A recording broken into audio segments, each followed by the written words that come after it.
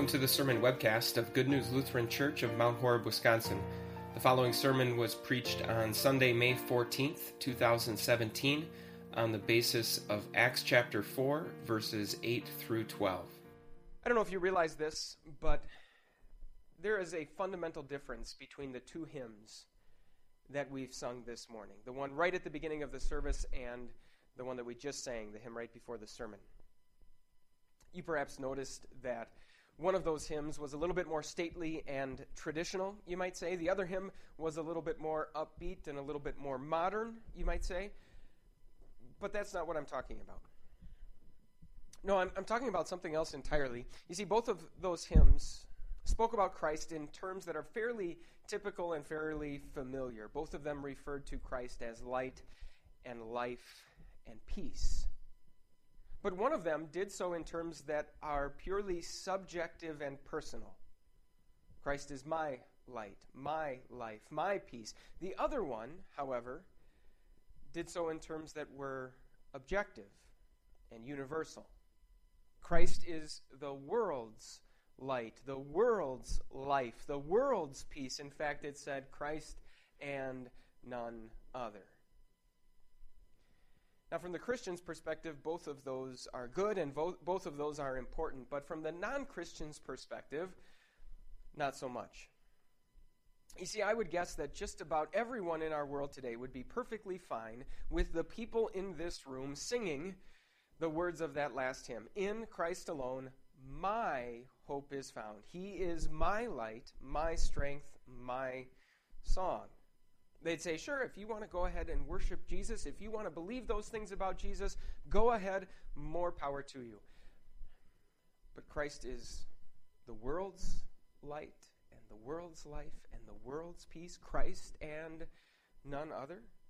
Now you're telling me what I believe is wrong and what you believe is right. Now you're telling me that Christ has to be all of those things for me too. You're telling me that Jesus is the one and only way to salvation.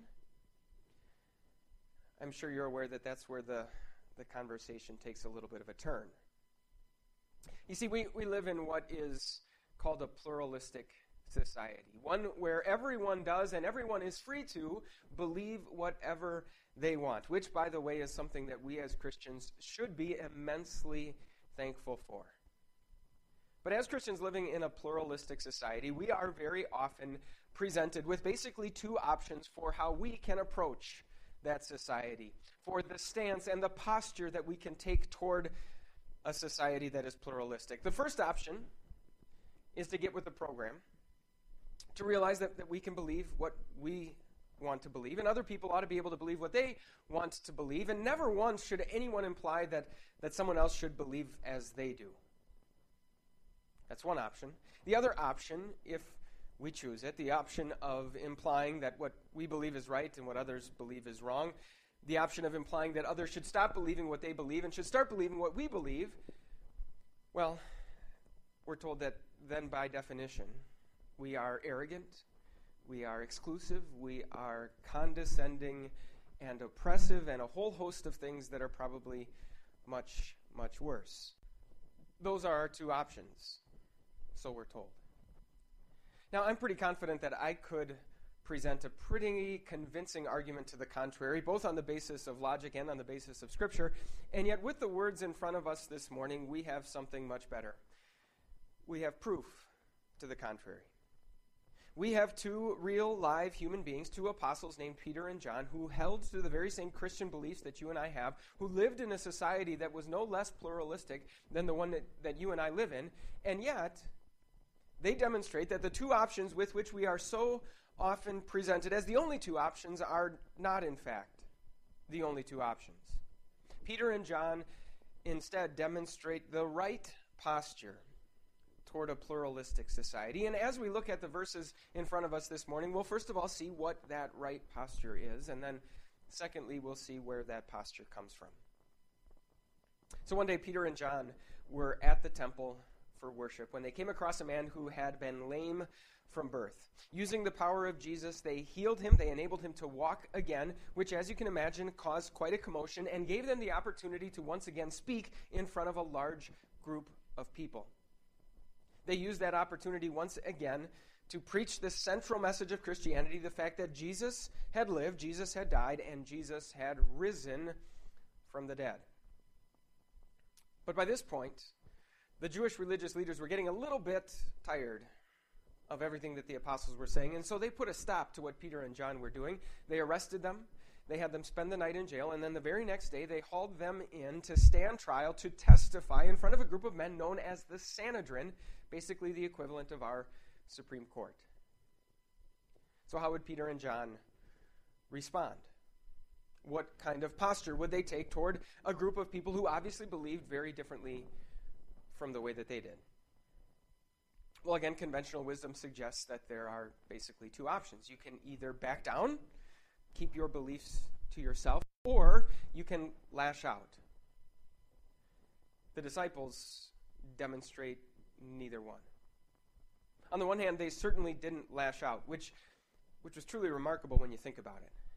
I mean, they had been treated so unjustly and so unfairly. They had been put in jail and held overnight without any formal charges being brought against them. On top of that, they were now standing before the very same group of men before whom Jesus had stood trial and by whom Jesus had been condemned. And yet in their voices and in their words, there is no anger.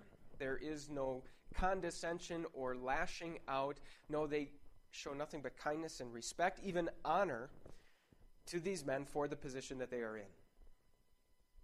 So they didn't lash out, but at the same time, they didn't back down, which again is truly remarkable when you think about it. You rewind this story a couple of months, and that's exactly what these same two apostles had done.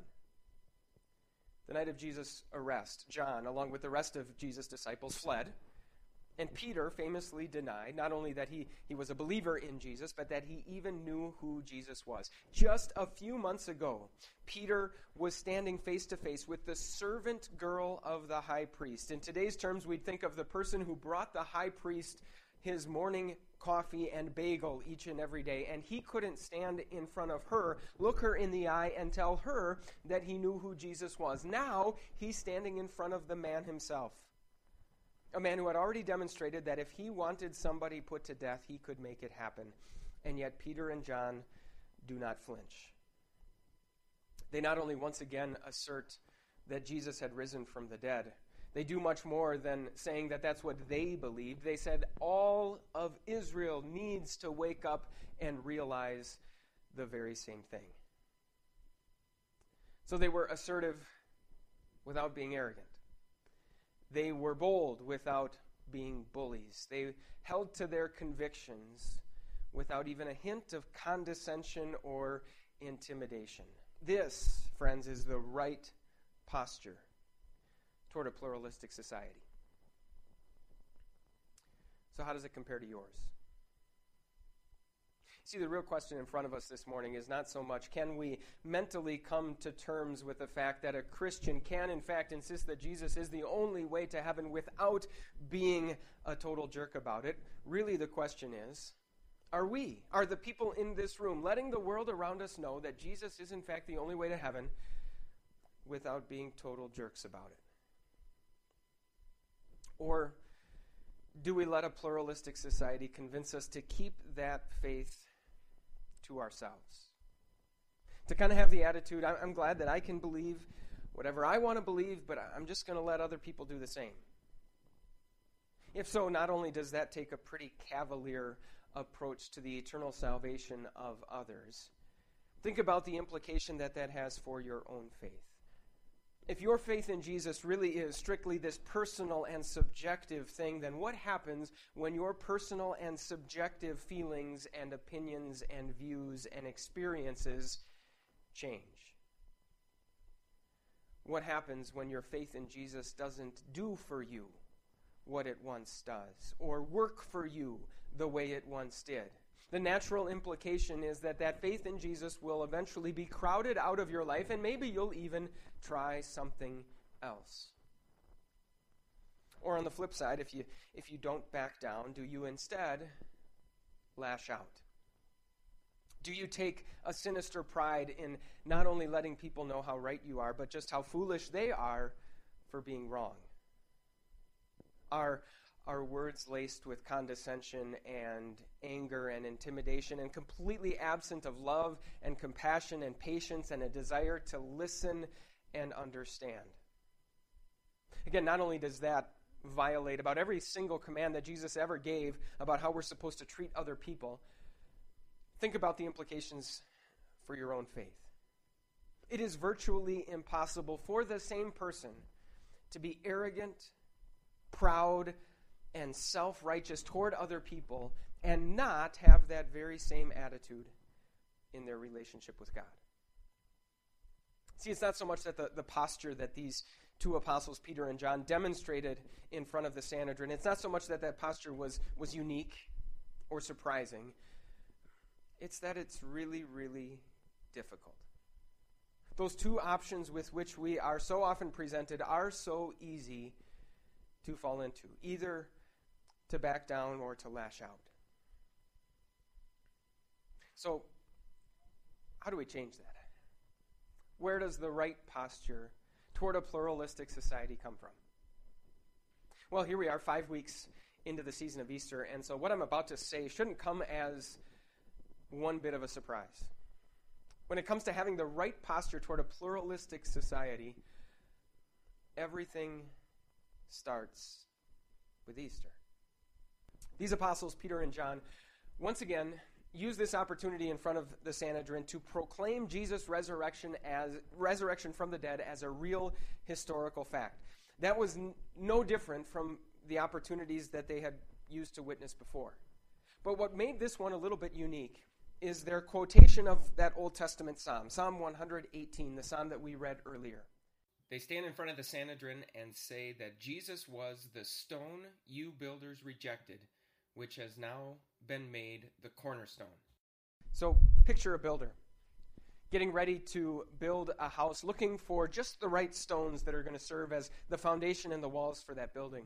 And the builder comes across a stone that really doesn't look like it's going to do the job. It's badly misshapen. It looks like it has some cracks in it. It looks like as soon as you put any amount of weight on it, it's going to crumble to pieces. And so the builder takes that stone and immediately dismisses it, immediately rejects it, immediately throws it out. Peter and John were saying to the Jewish leaders, that's exactly what you did to Jesus. But the second half of that verse now says that that very same stone has now become not just a stone in the building, but the cornerstone of the building, the most important stone in the entire building, the stone from which every other stone gets its position and its purpose, the stone without which the entire building crumbles and falls. So yes, you Jewish leaders, they were saying, cast out, rejected, dismissed Jesus, but God has made Jesus the cornerstone of his church by raising him from the dead. Now, how does that help us have the right posture toward a pluralistic society? Well, let's think about this. If Jesus really is the cornerstone of the building, it means, as the apostles went on to say, that salvation can be found in no one else. Jesus is, in fact, the one and only way to heaven. And that will inevitably have an impact on our posture toward the society around us. We will inevitably want people to know that message for their eternal salvation, and so we won't back down. But on the other hand, we won't lash out. Because think about how Jesus became the cornerstone of the church. It wasn't by lashing out. It wasn't by coming to this world and through violence and force and aggression simply trampling his enemies underneath his feet. No, it was actually by surrendering to and yielding to the violence and force and aggression that was carried out against him. So as we take the message of Jesus to the society around us, it won't be through force. It won't be with anger or intimidation. In fact, we will naturally expect and naturally yield to the very same things that Jesus received from the world around us, knowing and trusting, just as Jesus did, that our final verdict, our final assessment, our final endorsement doesn't need to come from the society around us, but rather comes from God. See, I think when people hear Christians say that Jesus is the only way to heaven, I think they picture a dozen different, very similar religions, very similar options for how a person can make God happy and get to heaven. And they picture us Christians looking at those dozen similar options and just saying, you know what? 11 of these are worthless. 11 of these are garbage. This one, our one, is the only one that is right and is the only true way to salvation. In reality, Christianity offers not only a salvation, but a way to salvation that is completely different from any other. Not only is Jesus the way to salvation, but the way in which Jesus is the way to salvation is completely different from anything else that any other religion offers. He has become the cornerstone through weakness, through rejection, through defeat, ultimately through death on a cross. Let me try and illustrate this difference by referencing something I heard from another preacher this past week. So a pluralistic society comes and says, you Christians can't go around saying that Jesus is the only way to heaven. I mean, don't you think that good people, good, honest, hardworking people from any religion can end up in heaven someday? This preacher suggested responding, let's assume for a moment that that's true. That good people from any religion, no matter what it is, will end up in heaven someday. Granted. That still leaves us with a very important question to answer. See, we've determined where all the good people are going. But the question that remains is, what about the bad people? Where is the religion? Where is the faith? Where is the salvation that gives hope to the bad people? Christianity is the only one. Jesus is the only one who gives hope to the murderers and the terrorists. He's the only one who gives hope to people who prey on the innocent and take advantage of the vulnerable. He's the only one who gives hope to people who constantly and consistently push God to the back pages of their life and push God out of the center of their heart and of their life. He's the only one who gives hope to people who are constantly self-centered toward others, who constantly lose their temper with their spouses and their patience with their children. Jesus is the only life, the only light, the only peace for bad people. Which, of course, means, by the way, that Jesus is, in fact, the world's light, the world's life, and the world's peace. Because, as it turns out, bad people are the only kind of people there are. Friends, how can you and I have the right posture toward a pluralistic society? It's by believing that. By standing on that. By realizing that our faith in Jesus does not make us better, does not make us superior to anyone. In fact, our faith in Jesus is nothing else than realizing that we are simply one of a world full of bad people for whom Jesus was willing to come and be rejected. One of a world full of bad people for whom God has now declared Jesus' work to be the complete and finished price for our salvation. Stand on that. Make that your foundation, and your posture toward the society around you will be just right. Amen. For more information about Good News Lutheran Church, visit www.goodnewslc.org.